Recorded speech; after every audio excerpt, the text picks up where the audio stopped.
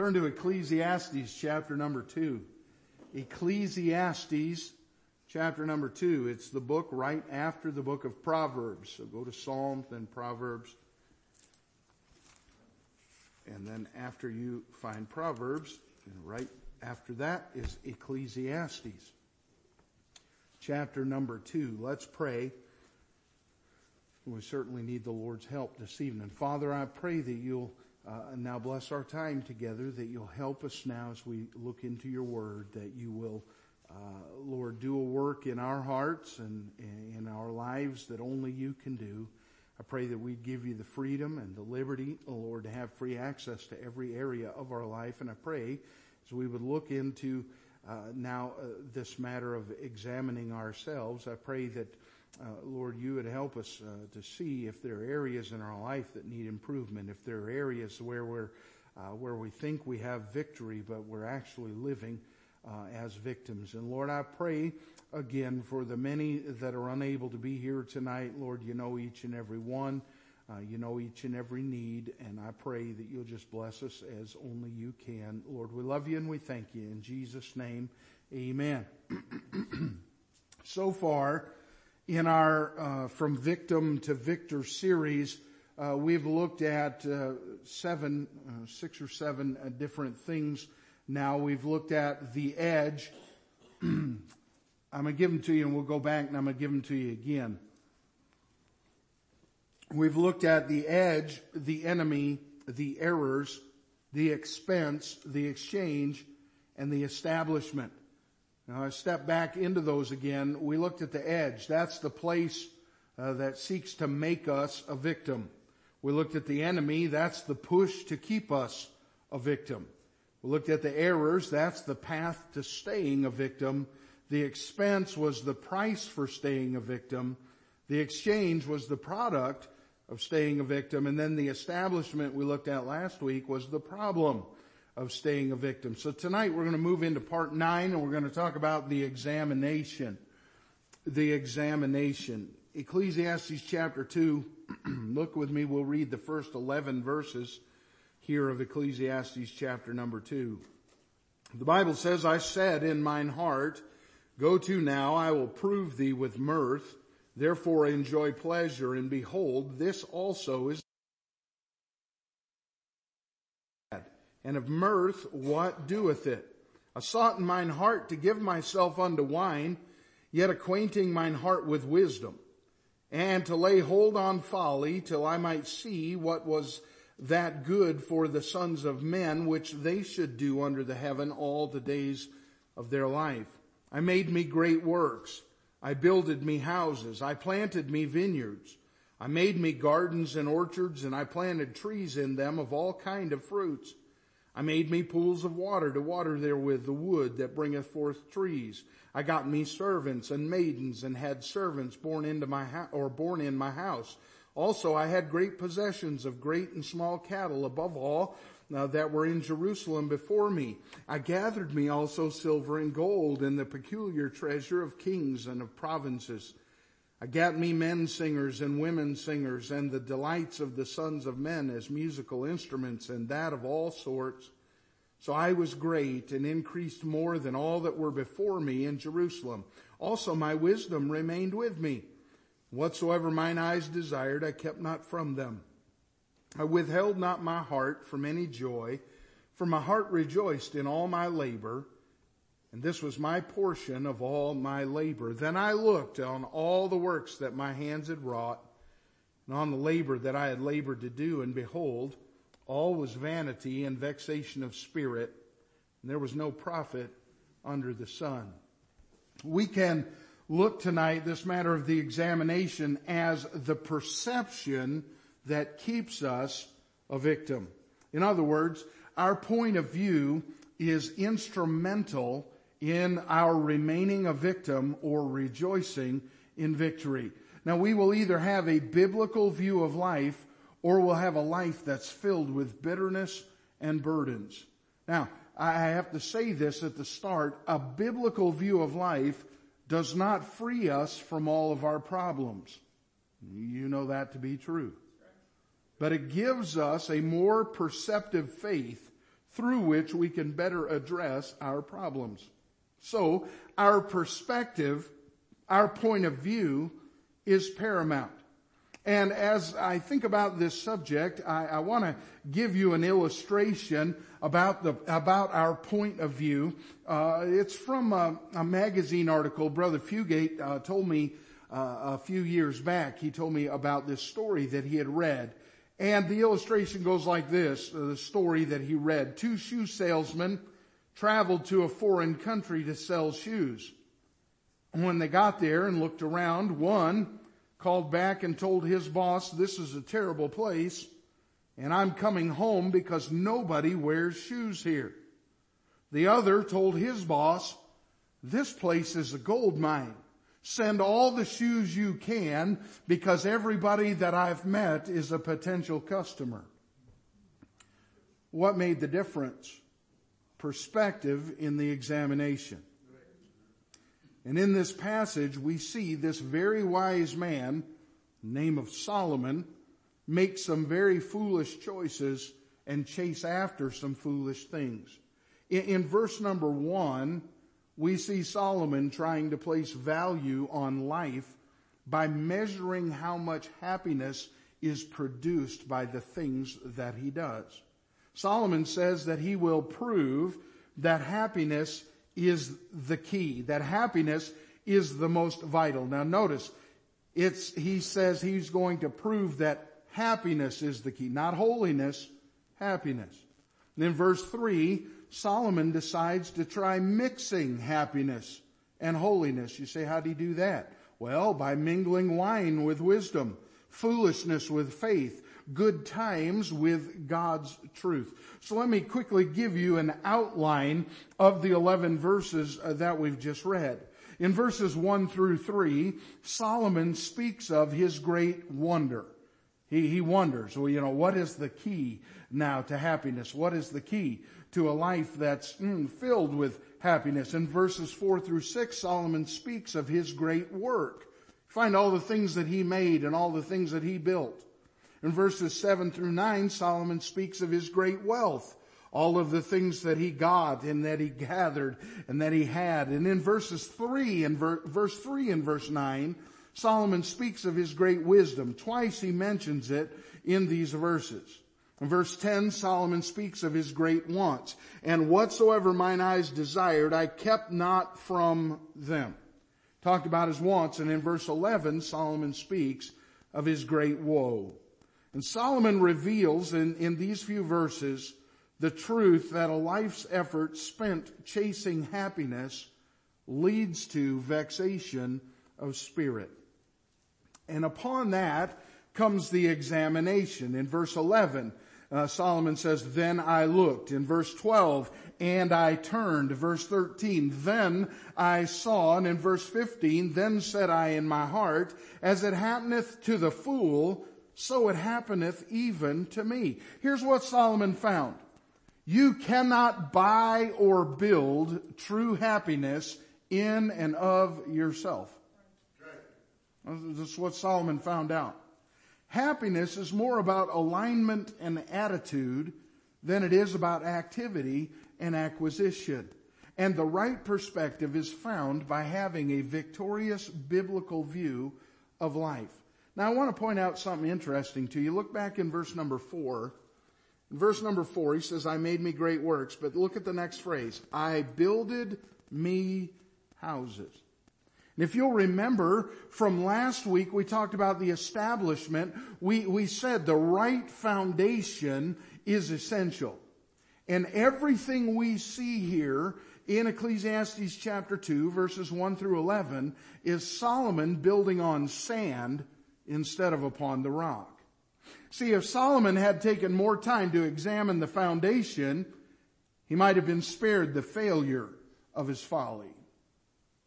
It's all a matter of right perspective. What we focus on and where we focus from is vital.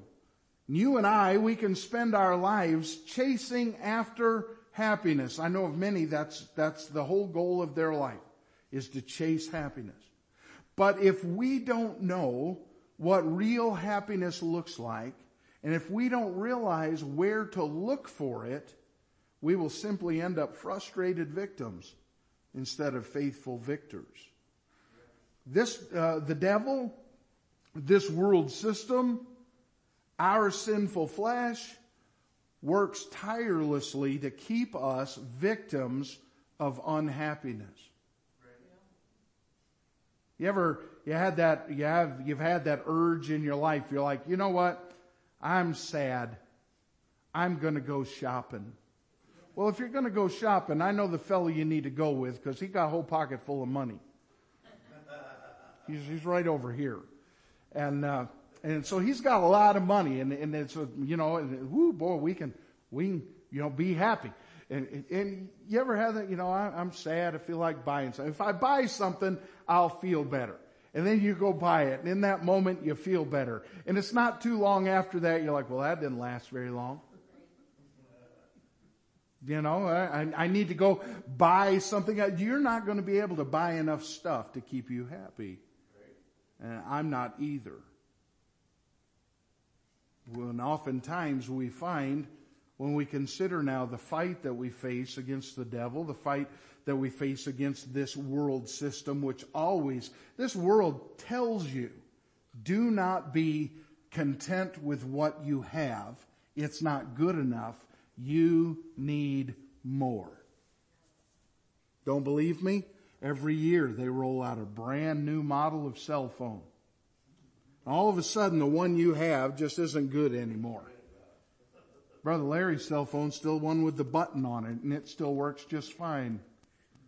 Not the one you put your finger in and says you've got the rotary phone. That's Brother Dennis. Brother Dennis has the rotary phone. And you know as well as I do. You know what's the saying? He who dies with the most toys wins. Wins what? Those aren't, you can buy all you want. It's not going to keep you happy. This world, it works to cause you and try to get you to be discontent with what you have.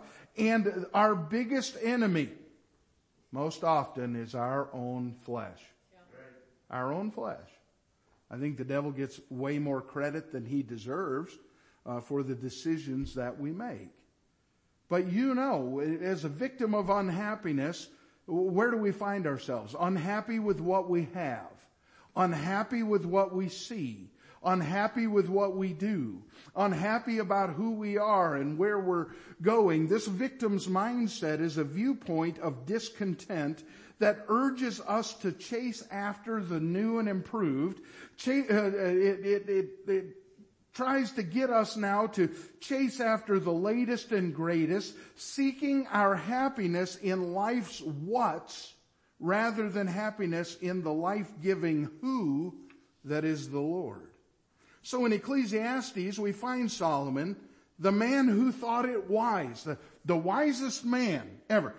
God asked him, what is it that you would have? And Solomon said, I need wisdom. And God gave him a bunch of wisdom. And here's this man with all of this wisdom, thought it wise to experiment with all the world's ways of perceived happiness. And if you go to Ecclesiastes chapter number 12 and verse 13, what you'll find is this is what Solomon has to say at the end of it all. Let us hear the conclusion of the whole matter. Fear God and keep His commandments, for this is the whole duty of man. Here he is in Ecclesiastes chapter 2. He says, look, I'm going to chase after everything that's going to give me happiness. And at the end, what does he say? He says, you know what? What we really need to do is just fear God and follow Him.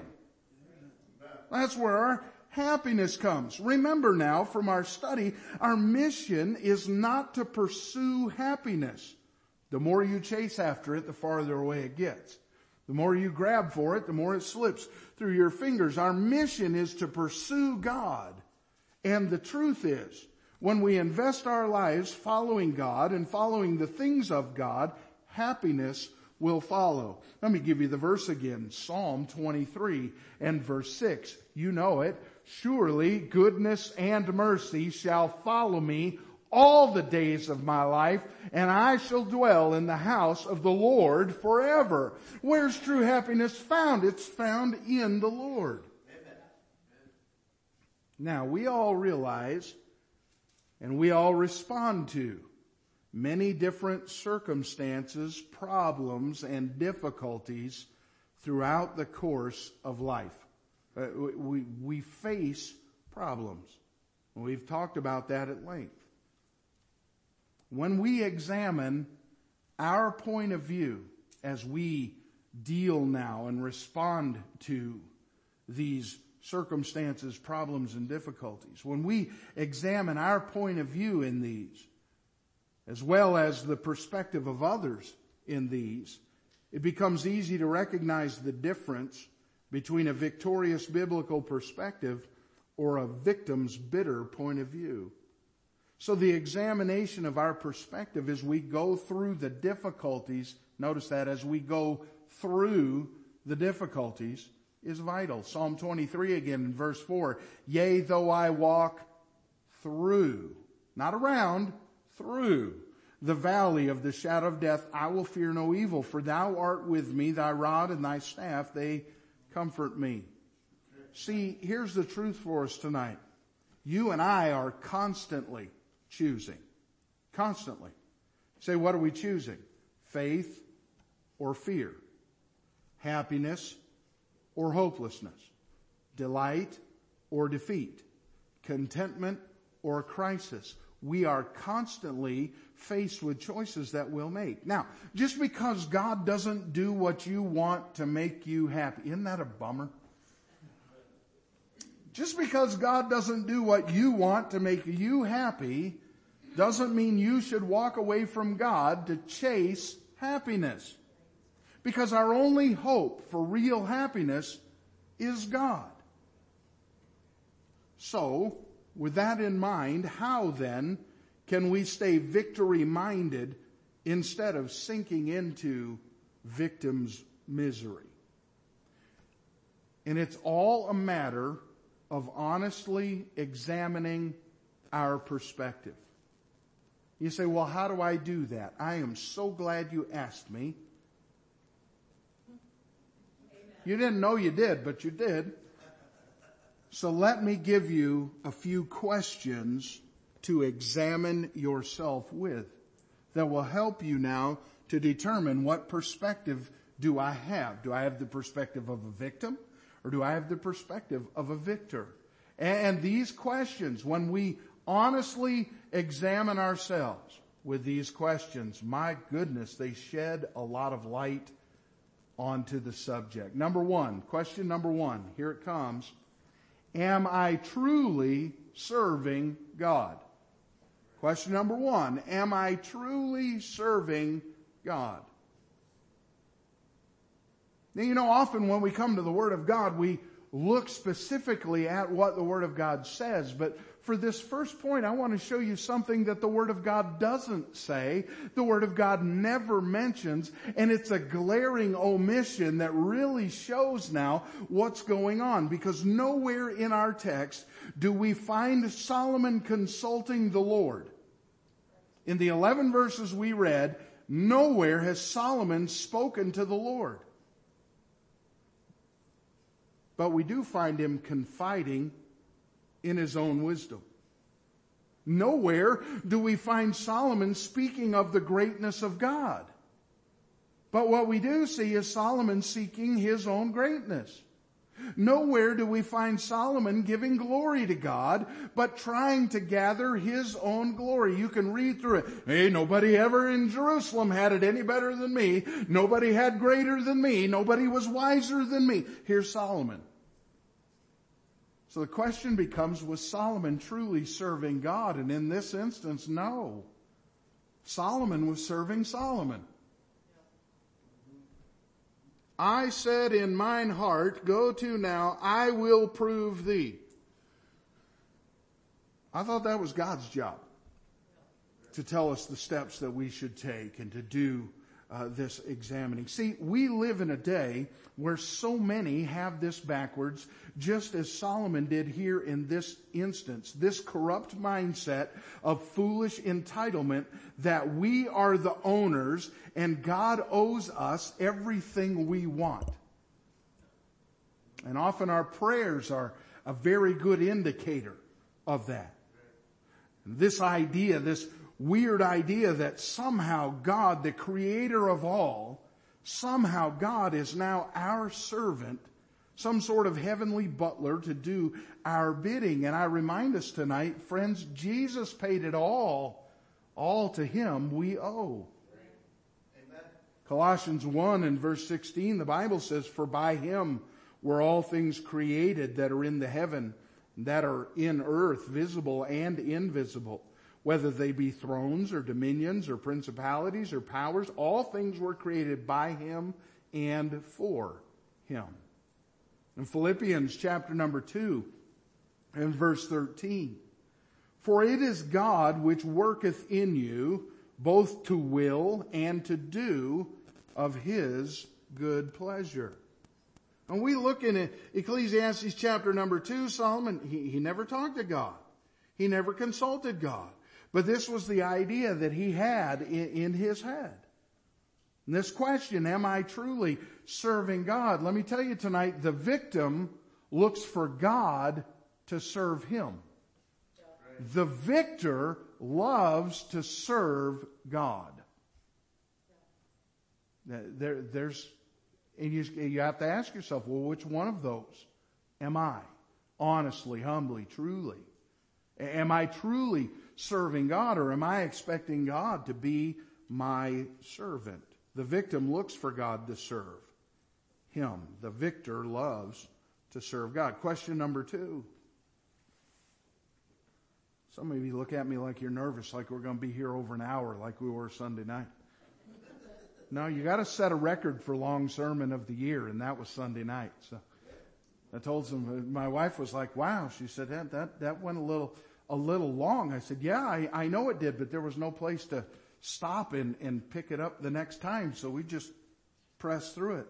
And y'all be thankful I did that the week before Super Bowl Sunday.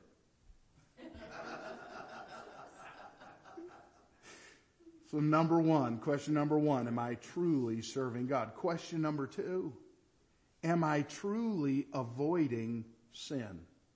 So with that first question, we looked at some things that we didn't see in the text. And these next questions, we're going to look at what we do see in the text. So question number 2, am I truly avoiding sin? Verse 1, "I will prove thee with mirth, therefore enjoy pleasure."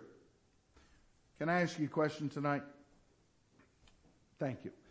How many of you enjoy pleasure? How many of you like being happy? How many of you wake up in the morning and go, "Boy, I hope I'm miserable today"? Solomon says, he said, "I said in mine heart, go to now, I will prove thee with mirth. Therefore, enjoy pleasure." That word mirth, it's an interesting word. It implies not just happiness, but it implies with it noise and excitement. You'll never find mirth talked about in quiet. Mirth is always a loud production. It implies noise and excitement that drives feelings. In this verse, Solomon is saying this: if it sounds good and feels good, it doesn't matter if it's good or not, I'm going to do it. That's the attitude of our world today. This attitude, this idea, I'm going to chase feelings rather than remain calm and content in faith. Ecclesiastes 2 and verse 10, "And whatsoever mine eyes desired, I kept not from them. I withheld not my heart from any joy." The thought here, if wrong things make me feel good, well, then they aren't wrong.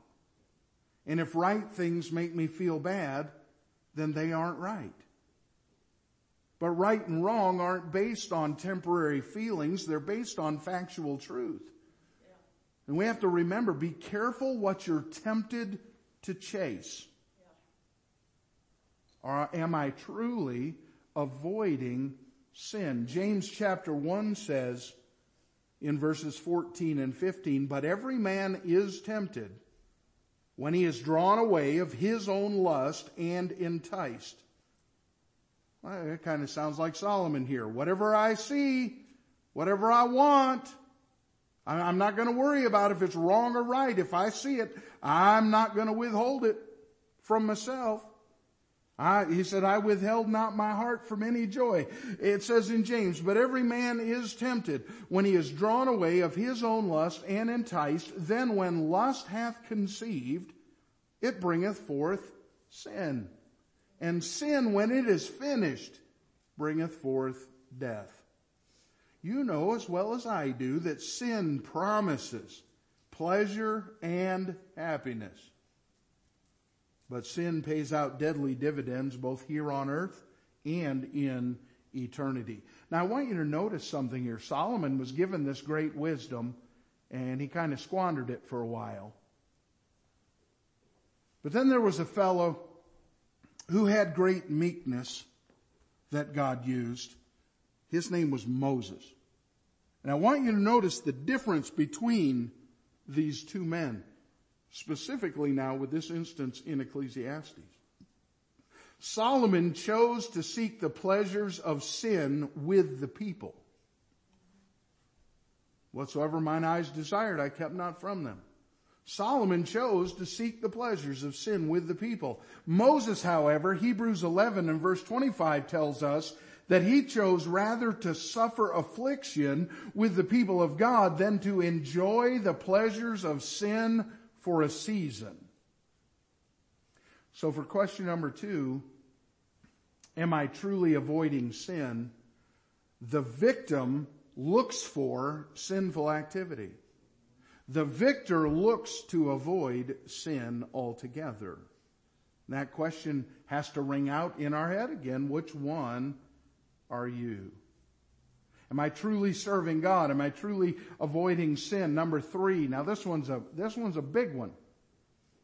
Number 3. Am I truly expecting trials? And can I just ask the question again? How many of you like problems? How many of you like difficulties? No, we really don't. But the question we have to ask, am I truly expecting trials? Look at verse 3 of Ecclesiastes chapter 2. I sought in mine heart. It goes on to say to lay hold on folly. Solomon, here in our text, he was looking for and living for the fun times. As they say in New Orleans. Anybody been to New Orleans? Well, y'all got to get out more. As they say in New Orleans, laissez le bon temps rouler. My wife knows what it means. It means let the good times roll. That's the phrase in New Orleans. Whatever I see that I want to do, it's all about fun. It's all about happiness. And you all know that we face difficulties in this life and there is no getting around it. Job chapter 14 and verse 1. This is an encouraging verse for us tonight. Man that is born of a woman is of few days and full of trouble. And we know that's true. We all face difficulties. But how often in our lives do we chase the thrills and cringe at the troubles? Now, no, just stop for a minute because I see some of you getting nervous. It's not that we should love or live for trouble. That's a good thing. However, we better be looking and have our eyes set, is trouble coming? And we better be looking to Jesus when they come. John chapter 16 and verse 33, these things I have spoken unto you that in me, that's Jesus, ye might have peace. In the world ye shall have tribulation. Well, that's not a good thing, is it? What does he say? But be of good cheer. What does that mean? Be happy. You're going to have problems. I'm going to have problems. Look, and you say, well, what problems are you going to have? Well, just most honestly, let's all look in the mirror. I told you, our flesh is our own worst enemy. Leave me alone with my thoughts, leave me alone with myself, and there's no telling what kind of trouble I get myself into. You too. Well, I remember as a kid, did I ever tell you I like fire? I do. I like fire. I like to watch it as it burns, as it consumes the fuel. I like to watch the colors in the flames. I like to watch how it sucks the oxygen in from the bottom and feeds the fire. I like it when you wrap a plastic bag around a stick and you melt the plastic. Don't get it on your hands, but melt the plastic in there and get it on fire and then hold it up in the air. Use a Walmart bag. It works the best, I promise. And you wrap that Walmart bag around that stick and you put it in there and you catch it on fire. You hold the stick up over the fire and as the plastic drips off, it goes vzz, vzz, vzz, and it makes noise. It's great. When we used to go camping years ago, the first thing we did after we got the camper set up was light the fire. And that fire did not go out the entire time we were there. We were constantly putting stuff on that fire. And one time we had gone out camping and we started the fire and some friends of ours were there. They were in the next campground over and he had some soda in a bottle and he finished the soda and he threw the bottle in the fire. He just threw, it's an empty bottle, glass bottle. He throws it in the fire. I didn't think anything of it. We just left it, just kept the fire going. Well, when camping was done 3 days later, there were red coals this deep in the ground, and we found that bottle. It was just a molten hunk of it burned so hot, it melted. Did I tell you, I like fire. I like fire. It's destructive, I know that. And I certainly don't want to spend eternity in fire, and I'm thankful for the grace of God that I don't have to, but I've always just been fascinated by this thing called fire. Thankful for the cavemen that invented it. Well, y'all laugh, come on. When I was a kid, the greatest thing you could have given me was time alone and a little box of matches. And I would go out in the woods and I'd pile up some leaves and I'd set them on fire. Always small things. I didn't want it to rage out of control and, and end up having to be on the news and call the fire department and all that stuff. Just, light some leaves. And one time I was like, you know what?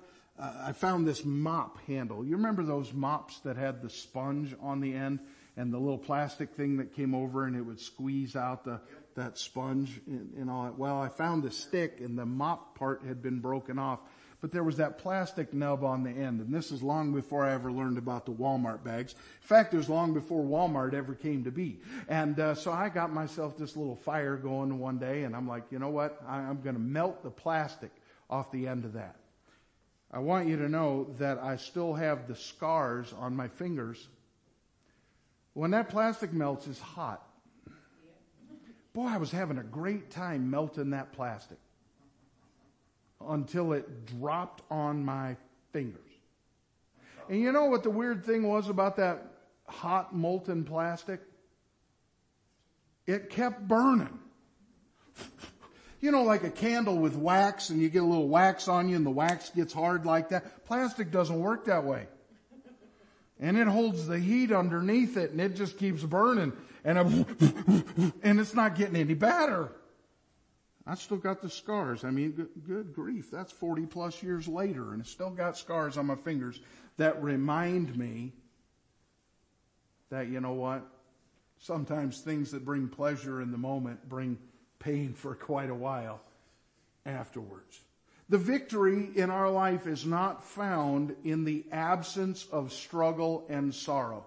We need to hear that. We need to remind ourselves of that, because we're all going to face problems. We're all going to face hurts. We're all going to face pain. We live in a sin-cursed world. The victory is not found in the absence of struggle. It's found in the presence and power of the Savior. Yea, though I walk through. Who you walking with? Am I truly expecting trials? The victim looks to get around troubles. The victor looks to God to carry them through troubles. The question is, which one are you? Which one am I? Am I the victim there, or do I have a victor's mindset there?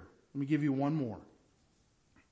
Question number 4. The first one was, am I truly trusting God? Question number 2, am I truly avoiding sin? Question number 3, am I truly expecting trials? They're going to come. I better be on guard. I better be prepared. I better have that whole armor of God on each and every day. I don't know when the fight's coming, but I know it's coming. You say, well, that's not very encouraging. Yeah, but I have a Savior that'll walk with me through each and every one of those trials. Number 4, am I truly trusting God and His Word? Am I truly trusting God and His Word? Before I give you that, let me tell you, so I came down out of the woods with my fingers on fire. That plastic melted in, and I peeled the plastic off, so because in my mind I'm thinking, my mom is going to see this. And she is not going to be happy about this, so I got to come up with something. What in the world good would that do? So I come down and I told my mom, I'm like, yeah, I scraped my fingers on my bike, and my mom's like, those are burns. I can smell. She said, I can smell. That's a burn. No, Mom, it's not. And for years I stuck to my story. And she still never believed me. Finally, when I was in my 30s, I came clean, and she told me she knew it all along. She said, I don't know why you even bother to can it just put that in a spiritual sense for a moment? We have a Heavenly Father that knows each and everything we do, each and every thought that we have. Now, why in the world are we trying to be like Achan and cover up the sin, my wife and I, we tried the best we knew how to raise our children with this one thought. And we told them this: always tell us the truth. If you're asked and you tell us the truth right out of the gate, things will go much better than if you cover. And you know what? It still didn't work for them rebellious heathens. It's almost like they learned it from somewhere. Must have been from my wife. I never did anything bad as a kid. I just told you something that I did bad. So, of course, that's that sin nature that we all have. Am I truly trusting God and His Word? Look with me, verse number 14. Ecclesiastes 2, verse 14. This is a great statement. The wise man's eyes are in his head. Isn't that awesome? Where else would your eyes be? I guess, if you're not wise, your eyes are in your feet. I don't know. But he said, I just find this humorous. The wise man's eyes are in his head, but the fool walketh in darkness. And I myself perceived also that one event happeneth to them all. Look down at verse 26. For God giveth to a man that is good in his sight wisdom and knowledge and joy, but to the sinner he giveth travail. And you think about this with me for a minute. The wise man's eyes are in his head, but the fool walketh in darkness. Solomon here saying, you know what? You've got these things. If you're a fool, you've got these things that you're not using. The wise man's eyes are in his head. I've got eyes. I know what to look at. I know what to look for. It says, but the fool walketh in darkness. It says, God giveth to a man that is good in his sight wisdom and knowledge and joy. The question here is, he says the wise man's eyes are in his head. Are you looking through the lens of Scripture by faith, or are you left sightless by sin's foolishness? See, it's not difficult to look at this world through the filter of the Word of God and see clearly why things are falling apart. Have you ever picked up on something, just going on in the culture, going on in the world, and, before everything just became kind of common knowledge, but you saw it coming? 10 miles away, you saw this coming, and you spoke to somebody maybe about this, you told them about it, and then when that thing came to be, they come to you and they go, how in the world did you see that? Well, their eyes are in the same place as yours, right? This is the wise man's eyes are in his head. They're there, and I know how to use them, and I know what to use them for. You can look at this world through the lens of Scripture and see clearly the direction that this world is headed. Without question. You can see that things are falling apart, but here's the truth. You have to be willing to look. John chapter number 3, I won't ask you to turn there, but I'm going to read you a few verses. John chapter 3, verses 18 through 21. He that believeth on him is not condemned, but he that believeth not is condemned already, because he hath not believed in the name of the only begotten Son of God. And this is the condemnation, that light is come into the world, and men love darkness rather than light, because their deeds were evil. For everyone that doeth evil hateth the light, neither cometh to the light, lest his deeds should be reproved. But he that doeth truth cometh to the light, that his deeds may be made manifest, that they are wrought in God. Let me give you two more things here about this. Are you truly trusting God and His Word? The victim would rather tell lies than listen to the truth. The victor listens to the truth so that he can look out for the lies. That question again, which one are you? As we consider the examination tonight, those four questions: are you truly serving God? Are you truly avoiding sin? Are you truly expecting trials? Are you truly trusting God? Do I have a victim's perspective or a victor's point of view? And it matters.